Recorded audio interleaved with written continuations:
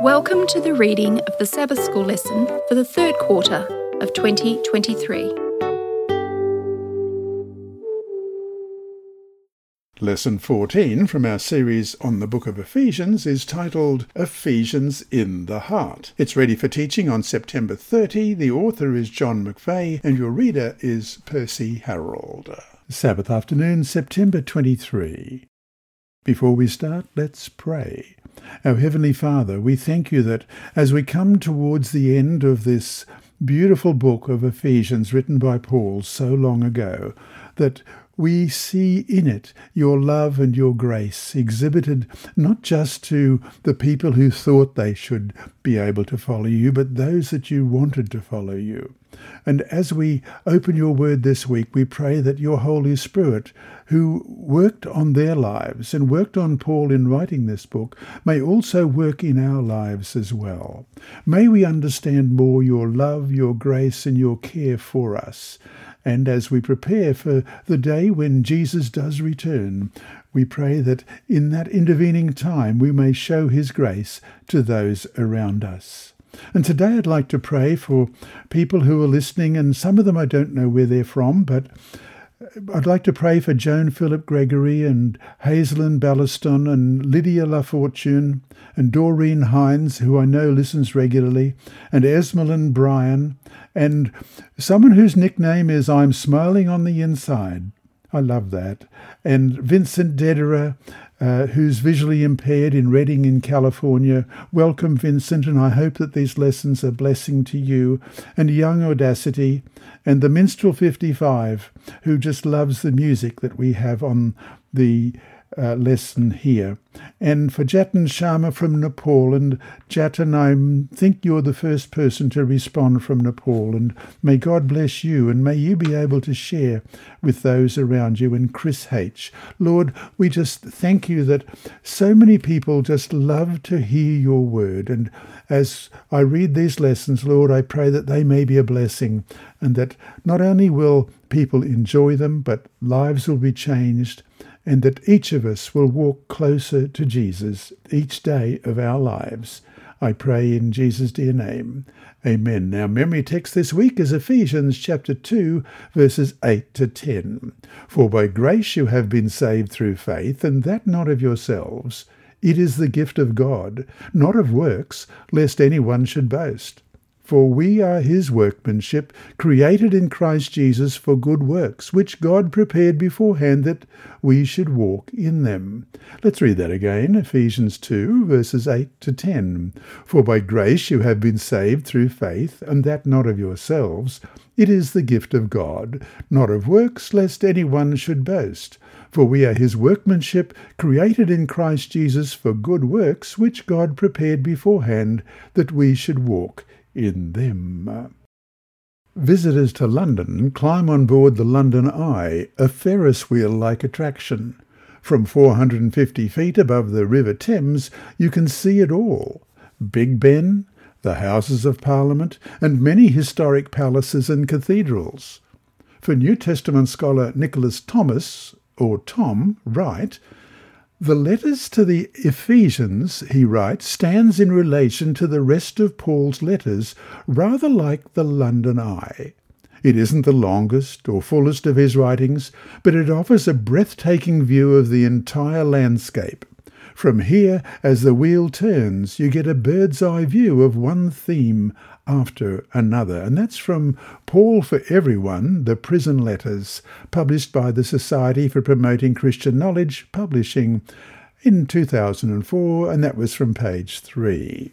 In Ephesians, Paul is not focused on issues of local concern. The letter reads as though Paul were addressing believers everywhere and Christian churches wherever they exist. The letter's timeless feel allows the breathtaking view Paul offers to invade our own world and thought.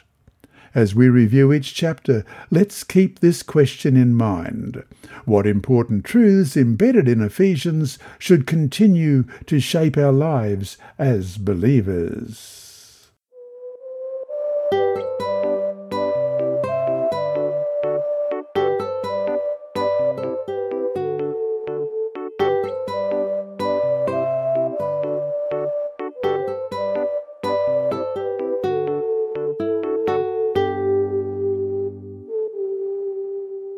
Sunday, September 24.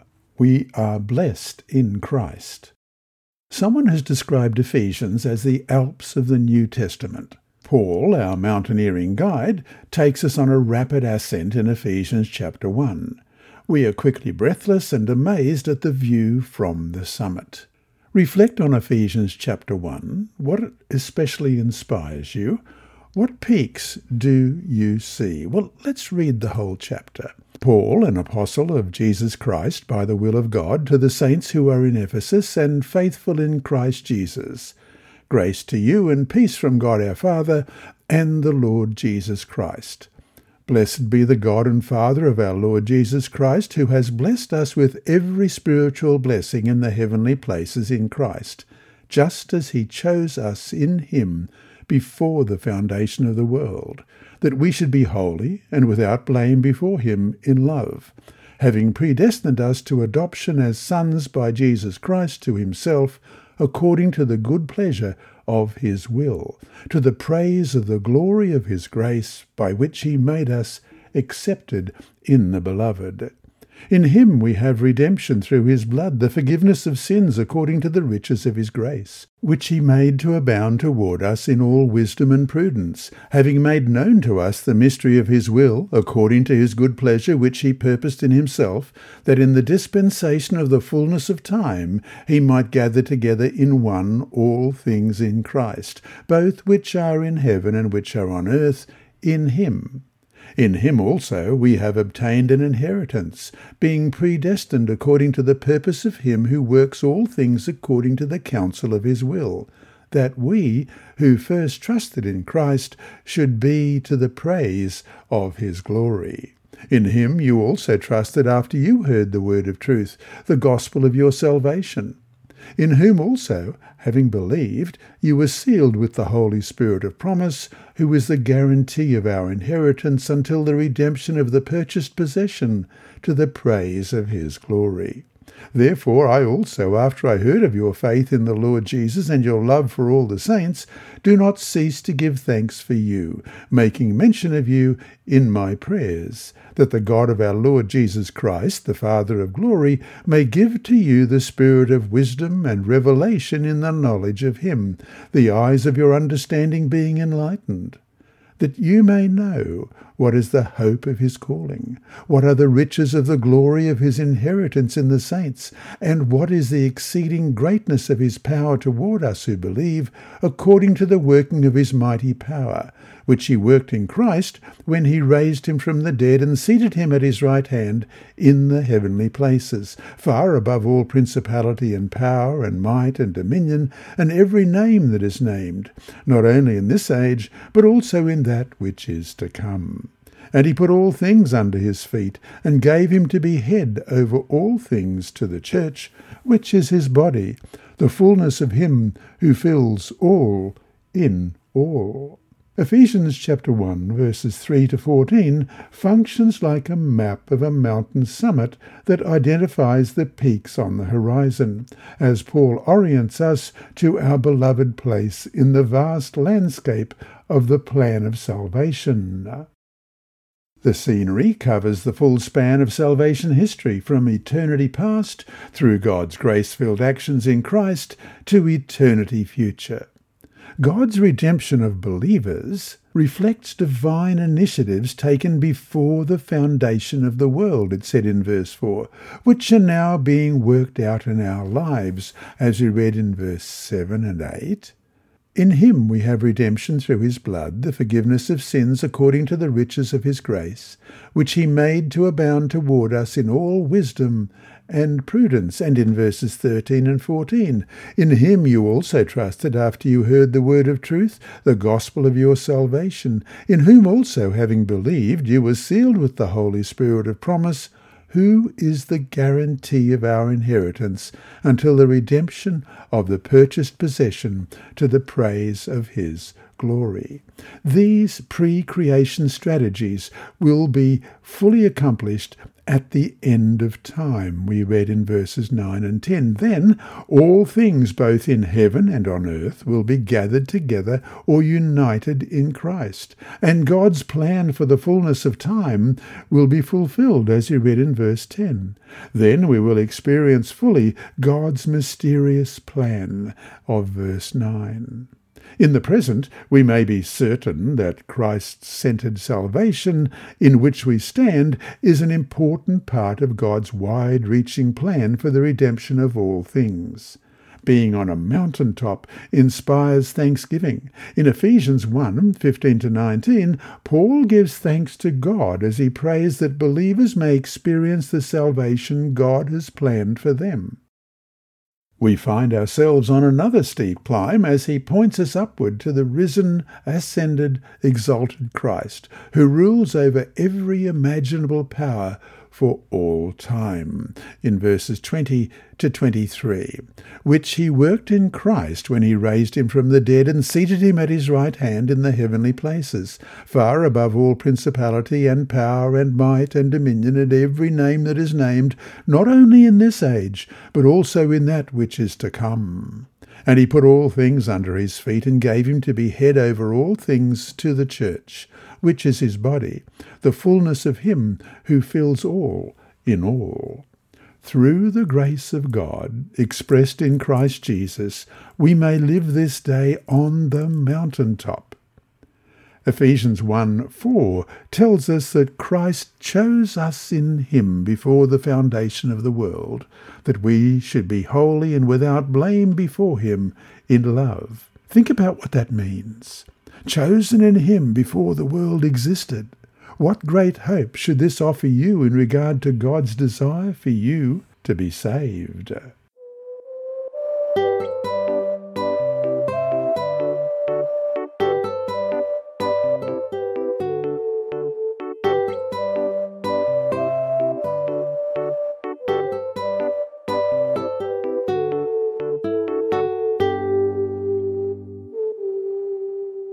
Monday, September 25. We are redeemed for community. As you read Ephesians chapter 2, seek to answer the following question. What has God done for us through his Son, Jesus Christ? Well, let's read Ephesians chapter 2. And you he made alive who were dead in trespasses and sins, in which you once walked according to the course of this world, according to the prince of the power of the air, the spirit who now works in the sons of disobedience, among whom also we all once conducted ourselves in the lusts of the flesh, fulfilling the desires of the flesh and of the mind, and were by nature children of wrath, just as the others. But God, who is rich in mercy, because of his great love with which he loved us, even when we were dead in trespasses, made us alive together with Christ. By grace you have been saved, and raised us up together, and made us sit together in the heavenly places in Christ Jesus, that in the ages to come he might show the exceeding riches of his grace in his kindness toward us in Christ Jesus. For by grace you have been saved through faith, and that not of yourselves. It is the gift of God, not of works, lest anyone should boast. For we are his workmanship, created in Christ Jesus for good works, which God prepared beforehand that we should walk in them. Therefore, remember that you, once Gentiles in the flesh, who were called uncircumcision by what is called the circumcision made in the flesh by hands, that at that time you were without Christ, being aliens from the commonwealth of Israel, and strangers from the covenants of promise, having no hope and without God in the world. But now, in Christ Jesus, you who once were far off have been brought near by the blood of Christ.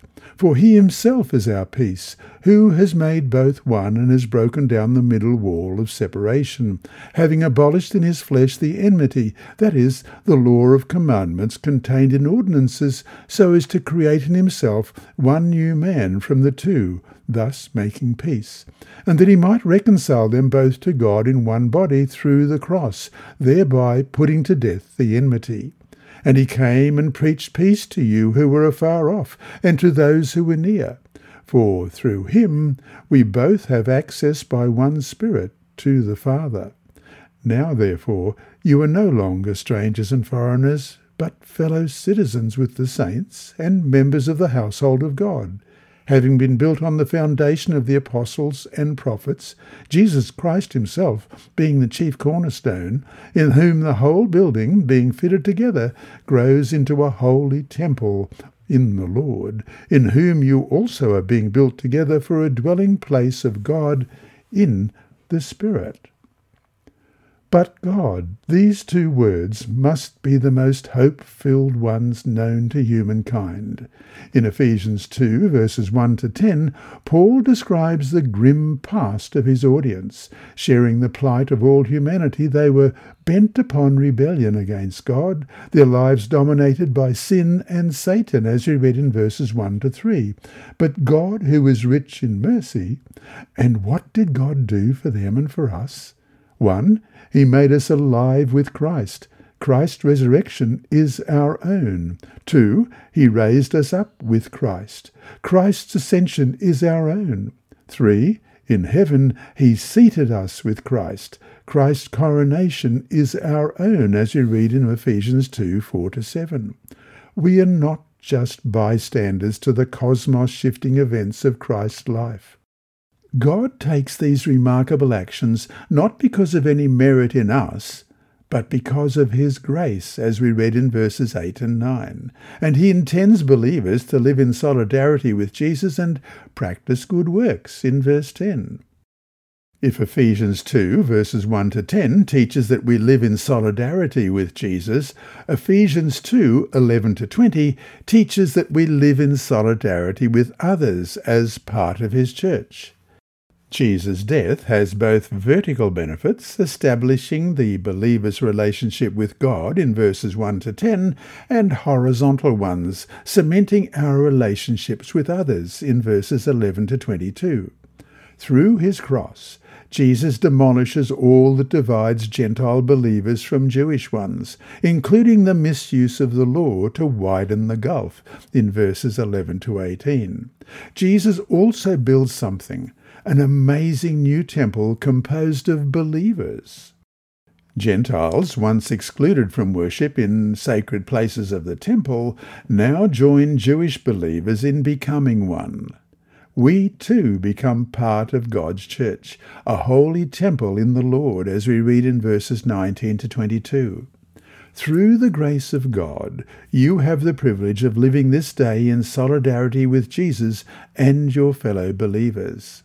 Ephesians 2, 8 to 10 has played a role in the conversion of many. Martin Luther found in these verses a grace that won his heart, and he discovered as well some central affirmations of the Reformation. Salvation comes by faith alone, through grace alone, by Christ alone, and to the glory of God alone. Let's read that again. Salvation comes by faith alone, through grace alone, by Christ alone, and to the glory of God alone. In 1738, 18 days after experiencing conversion in London's Aldersgate Street, John Wesley preached at Oxford University, offering a cry from the heart and the manifesto of a new movement. His texts, Ephesians chapter 2 and verse 8.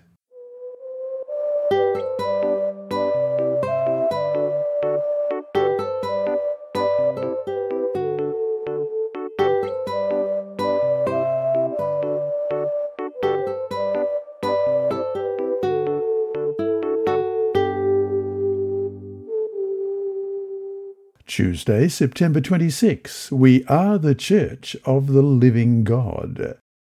Why is it both important and exciting to be part of God's church? Well, let's have a look at Ephesians chapter 3, and we'll begin at verse 1.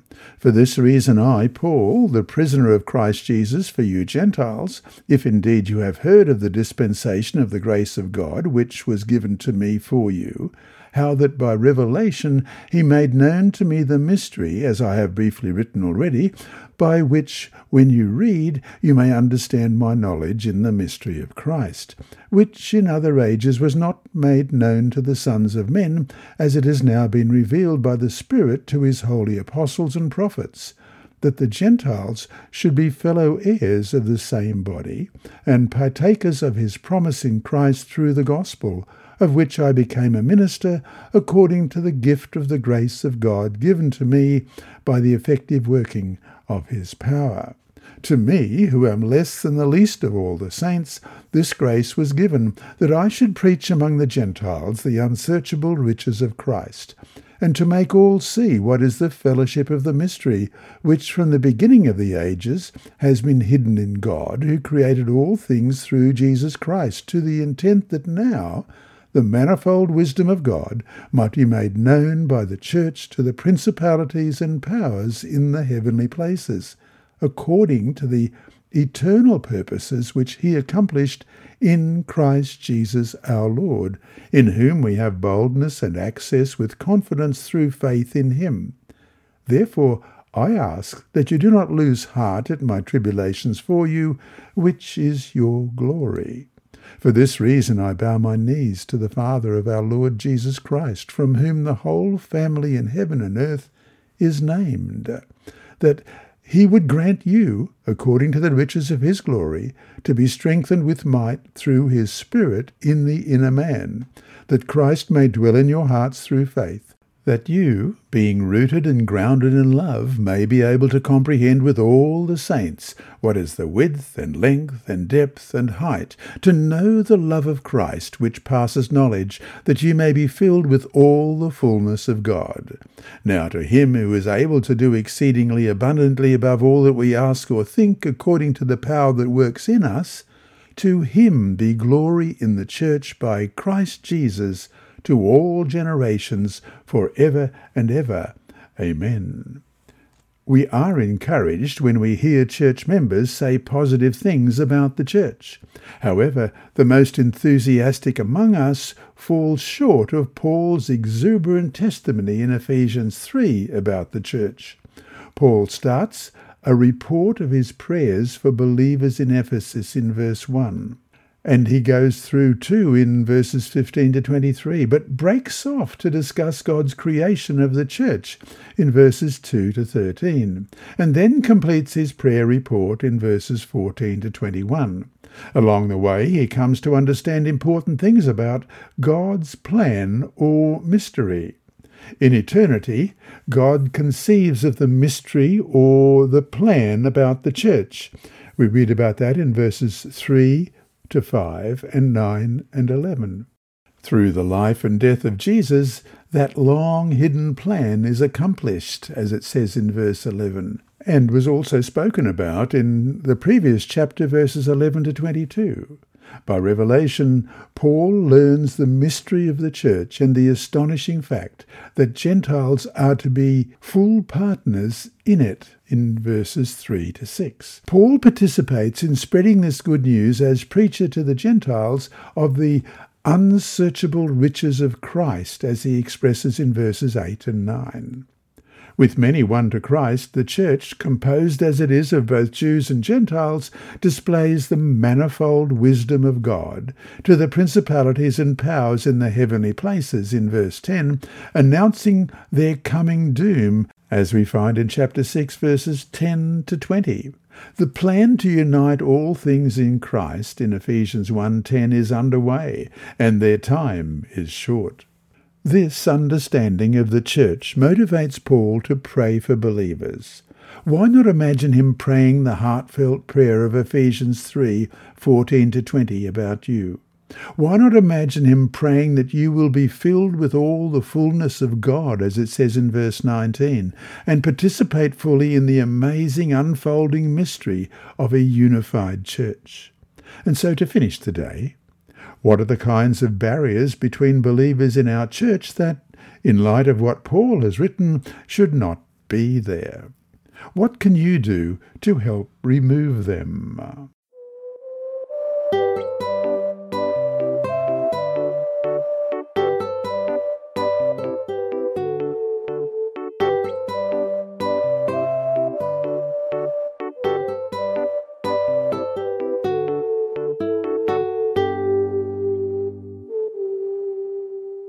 Wednesday, September 27, the unity of faith. In Ephesians chapter 4, Paul asks believers to stop doing some things and to be sure to do others. What are those things? Well, let's read chapter 4. I, therefore, the prisoner of the Lord, beseech you to walk worthy of the calling with which you were called, with all lowliness and gentleness, with long-suffering, bearing with one another in love, endeavouring to keep the unity of the Spirit in the bond of peace. There is one body and one Spirit, just as you were called in one hope of your calling, one Lord, one faith, one baptism, one God and Father of all, who is above all and through all and in you all. But to each of us grace was given according to the measure of Christ's gift. Therefore he says, when he ascended on high, he led captivity captive and gave gifts to men. Now this he ascended, what does it mean but that he also first descended into the lower parts of the earth? He who descended is also the one who ascended far above all the heavens, that he might fill all things.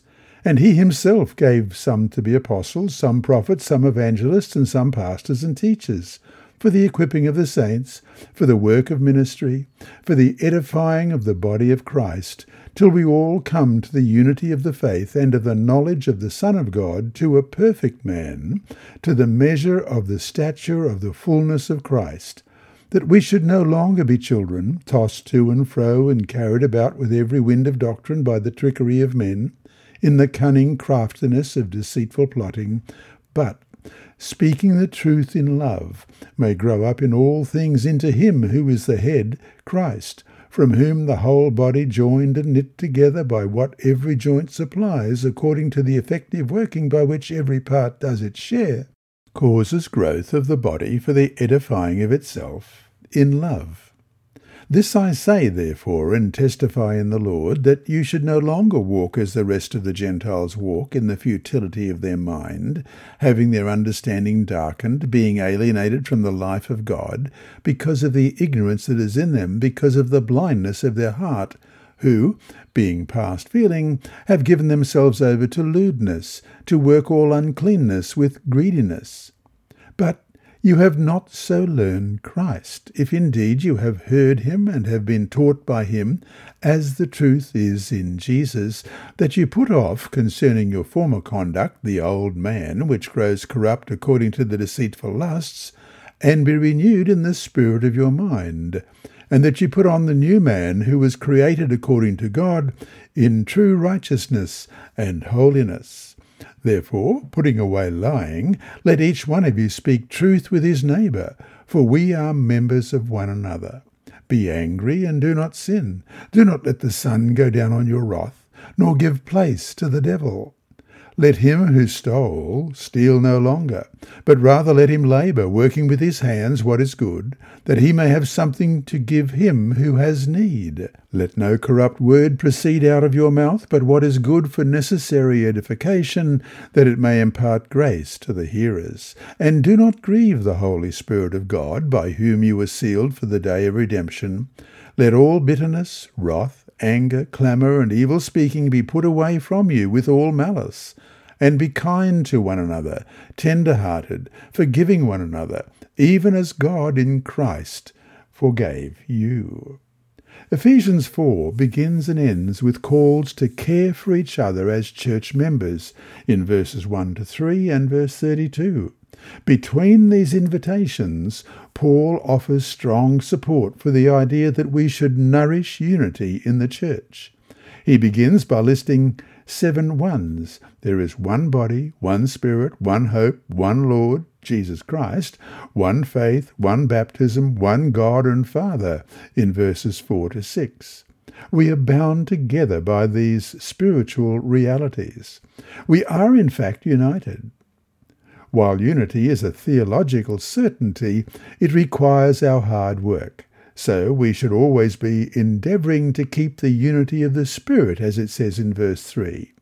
One way each of us may do so is by being an active part of the body of Christ, as we're encouraged in verses 7 to 16. Every member is a gifted part of the body and should contribute to the health of it. We read in verse 7 and in verse 16. And all should benefit by the work of apostles, prophets, evangelists, pastors, and teachers. We read in 11 and 12. These, like ligaments and tendons, have a unifying function, helping us grow up together into Christ, who is the head of the body, verses 13 and 15. At the time, Paul also told them that we should no longer be children, tossed to and fro and carried about with every wind of doctrine by the trickery of men, in the cunning craftiness of deceitful plotting, in verse 14.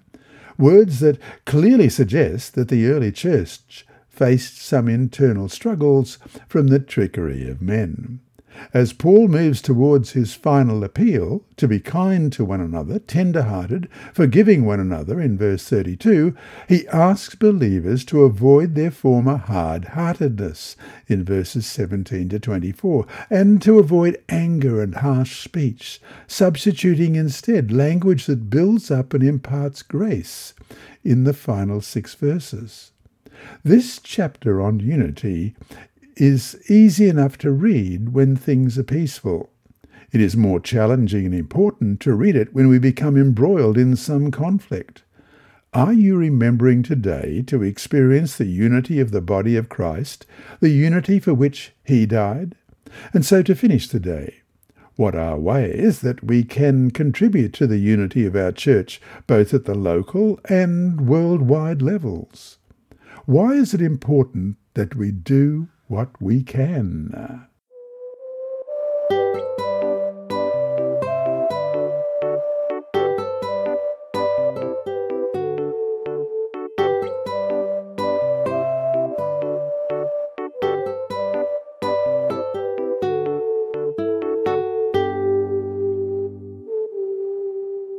Thursday, September 28, we are recipients and givers of grace.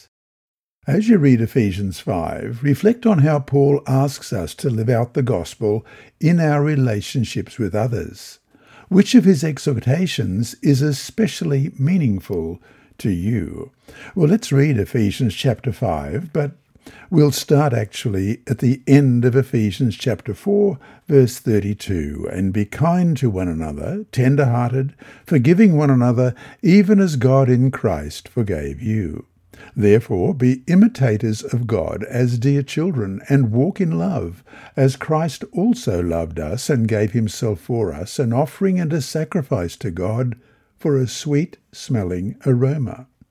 But fornication and all uncleanness or covetousness, let it not even be named among you, as is fitting for saints, neither filthiness, nor foolish talking, nor coarse jesting, which are not fitting, but rather giving of thanks.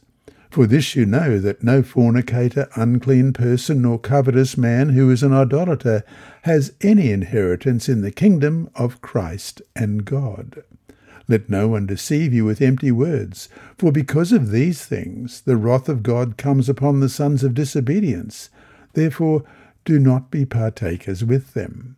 For you were once darkness, but now you are light in the Lord.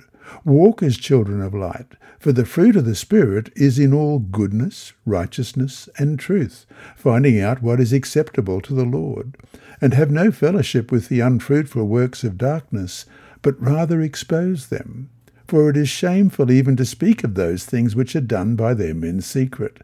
But all things that are exposed and made manifest by the light, for whatever makes manifest is light, therefore he says, Awake you who sleep, arise from the dead, and Christ will give you light.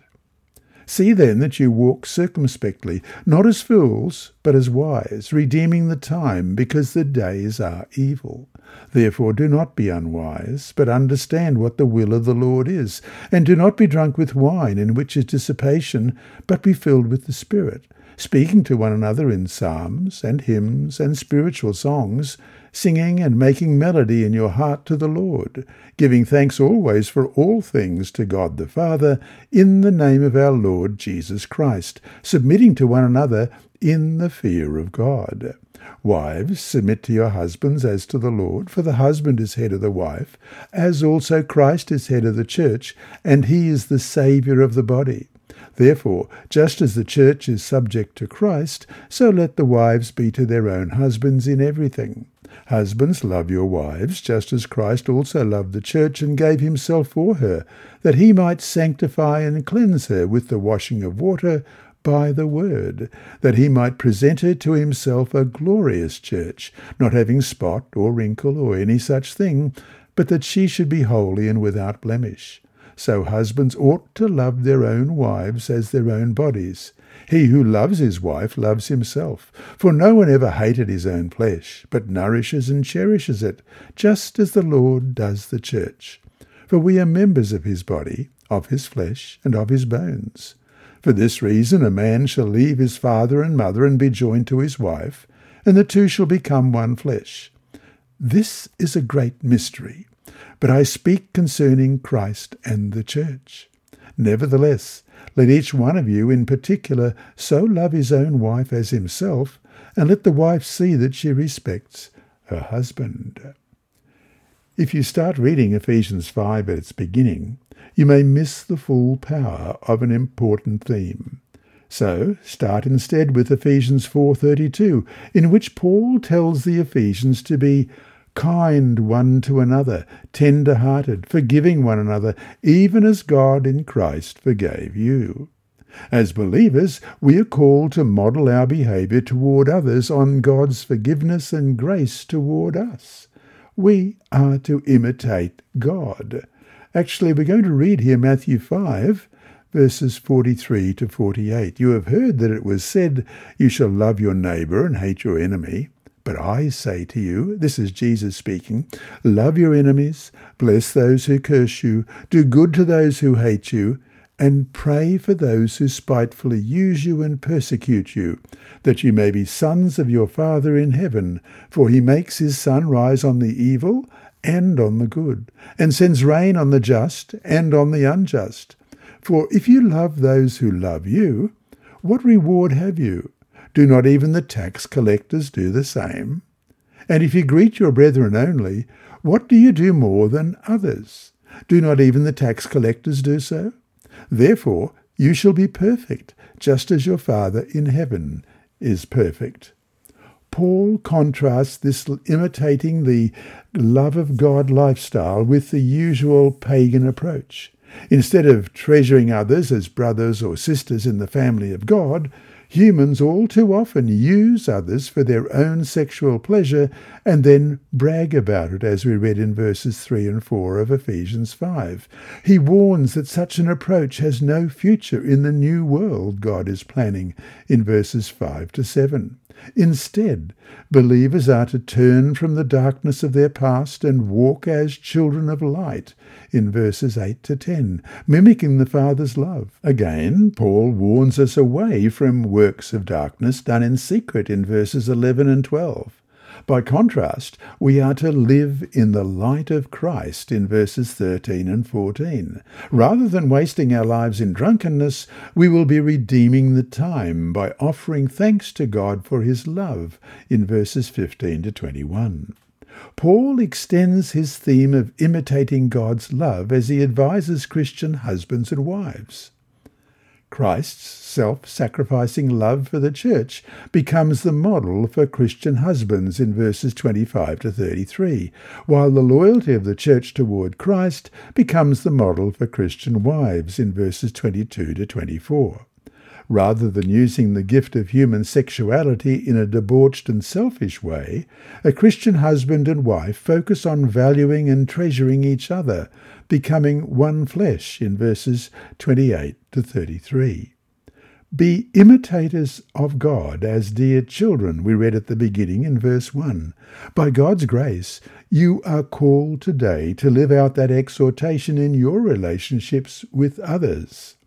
And so to finish today, How does Ephesians 5:2, which tells us to walk in love, help us understand what Paul means in Ephesians 5:1 about being imitators of God?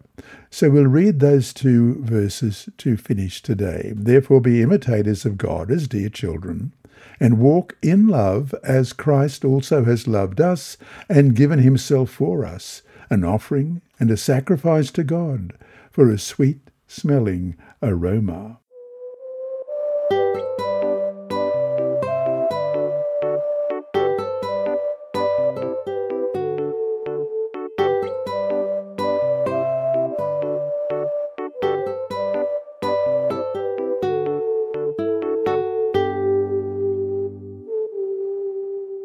Friday, September 29.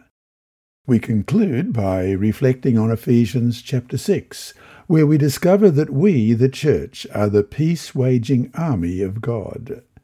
In Ephesians, Paul has portrayed the church as the body of Christ in chapter 1, verses 22 and 23, and chapter 4, verses 11 to 16, as God's temple in chapter 2, verses 19 to 22, and as the bride or wife of Christ in chapter 5, verses 21 to 33. In Ephesians 6, 10 to 20, Paul describes the church as God's army and offers a vigorous call to arms. It is a passage that offers much benefit and risks misunderstanding. We could misunderstand Paul's words as a call to take up military weapons or to be combative in our relationships with others. Paul, though, has been emphasizing unity, edifying speech, and tender-heartedness. We're going to look at Ephesians 4:25, verses 5 to 2.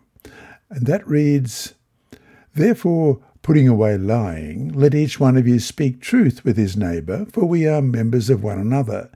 Be angry and do not sin.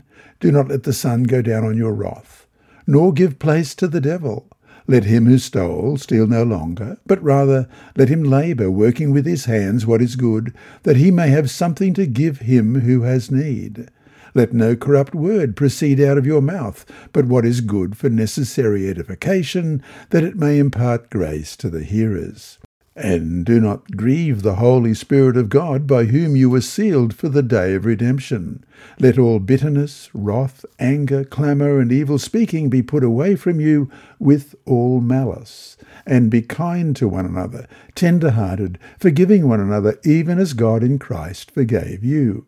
Therefore be imitators of God as dear children, and walk in love as Christ also has loved us and given himself for us, an offering and a sacrifice to God for a sweet-smelling aroma." He describes God's good news as the gospel of peace in chapter 6, verse 15. Through this vivid military metaphor, the church is not exhorted to wage war in the traditional sense. Rather, we are to wage peace in the spiritual battle against evil. Paul steps onto the battlefield of the great controversy and calls us to enlist in God's army.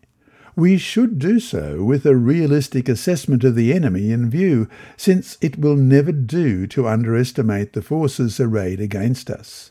We don't confront just human enemies, but spiritual hosts of wickedness in the heavenly places, we read in verse 12, led by a wily general, the devil, we read in verse 11. However, we need not be daunted by our enemies. God is present with us in the battle in verse 10 and has supplied us with the finest of weaponry, his own armour, the armour of God, in Ephesians chapter 6, verse 11. And we're going to compare that now with Isaiah chapter 59 and verses 15 to 17. So truth fails, and he who departs from evil makes himself a prey. Then the Lord saw it, and it displeased him that there was no justice. He saw that there was no man, and wondered there was no intercessor. Therefore his own arm brought salvation for him, and his own righteousness it sustained him. For he put on righteousness as a breastplate, and a helmet of salvation on his head. He put on the garments of vengeance for clothing and was clad with zeal as a cloak. He has placed at our disposal truth, righteousness, peace, faith, salvation, and the Spirit, as we read in verses 13 to 17. With God going before us, and our being equipped from head to toe in the armour he has supplied, we cannot fail. Victory is assured. And that brings us to our two discussion questions for this week. 1. Though we are not saved by our works, what does Paul mean when he writes that we are created in Christ Jesus for good works, which God prepared beforehand that we should walk in them, in chapter 2, verse 10? What then is the purpose of our good works? And 2, Paul writes in chapter 3, verse 20, Now to him who is able to do exceedingly abundantly above all that we ask or think, according to the power that works in us. What power works in us, and how should this power be made manifest in our lives?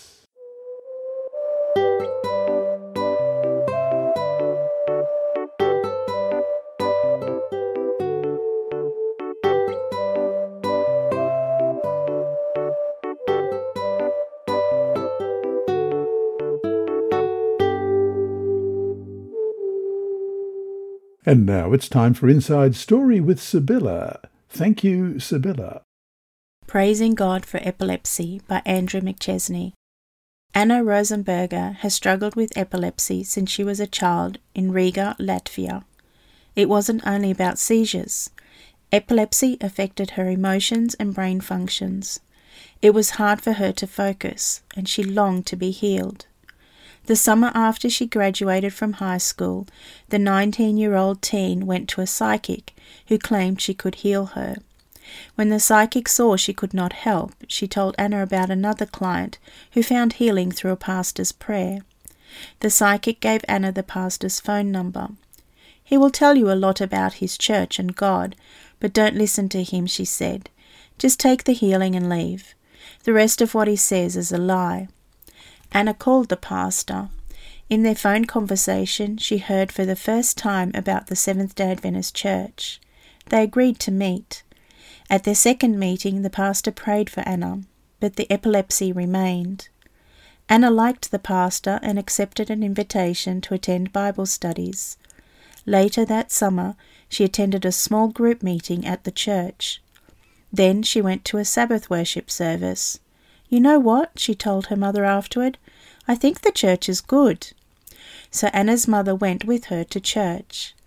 A few months later, Anna was attending church with both her mother and father. The next summer, Anna and her mother were baptized. A year later, her father was baptized. Then her grandmother and brother were baptized. Over the years, many people have prayed for Anna. She has been anointed with oil, but the epilepsy has remained. Anna wondered why God had not healed her, but then it struck her. Like to the Apostle Paul, who also prayed for relief, God was saying to her, My grace is sufficient for you, for my strength is made perfect in weakness. In 2 Corinthians 12:9 in the New King James Version. Now Anna, 30, sees epilepsy as a blessing. Since it is an illness she must deal with every day, she has learned she needs to trust God even more. Some Sabbath mornings she feels like staying in bed, but then she remembers she is scheduled to participate in church. So she goes to church and trusts that God will pull her through. Epilepsy also has helped her witness. The challenge has given her empathy for others. She doesn't always mention her epilepsy when she first meets people, but she has found that being vulnerable about herself helps others open up and listen. So my epilepsy has helped me spread the word, Anna says. I am thankful for the challenges with my health. This quarter's 13th Sabbath offering will go to 2 projects in the Trans-European Division, including one in Latvia. Thank you for planning a generous offering this Sabbath. Greetings, Sabbath School friends around the world. My name is Emma Garrick, a final year nursing student at Avondale University in Cooranbong, Australia. You have been listening to my grandfather, Percy Harrold, reading the text of the Adult Bible Study Guide with this week's Sabbath School lesson. He has been doing this for free since 1996, long before I was born. Initially read as Eyes for the Visually Impaired through Christian Services for the Blind in Australia and New Zealand. It became a podcast in July 2007, and so became available to anyone around the world. In 2021, PA's podcast became the reading podcast for the official General Conference Sabbath School app, with daily recordings of each day of the lesson. The podcasts of the reading of the Sabbath School lessons are available from Hope Channel Australia, primarily on SoundCloud, and thence on multiple podcast rebroadcasters, including Apple iTunes. For several years it has also been available in YouTube format, with the voice of my grandfather syncing in time with the scrolling of the text of the lesson, including all the reference texts.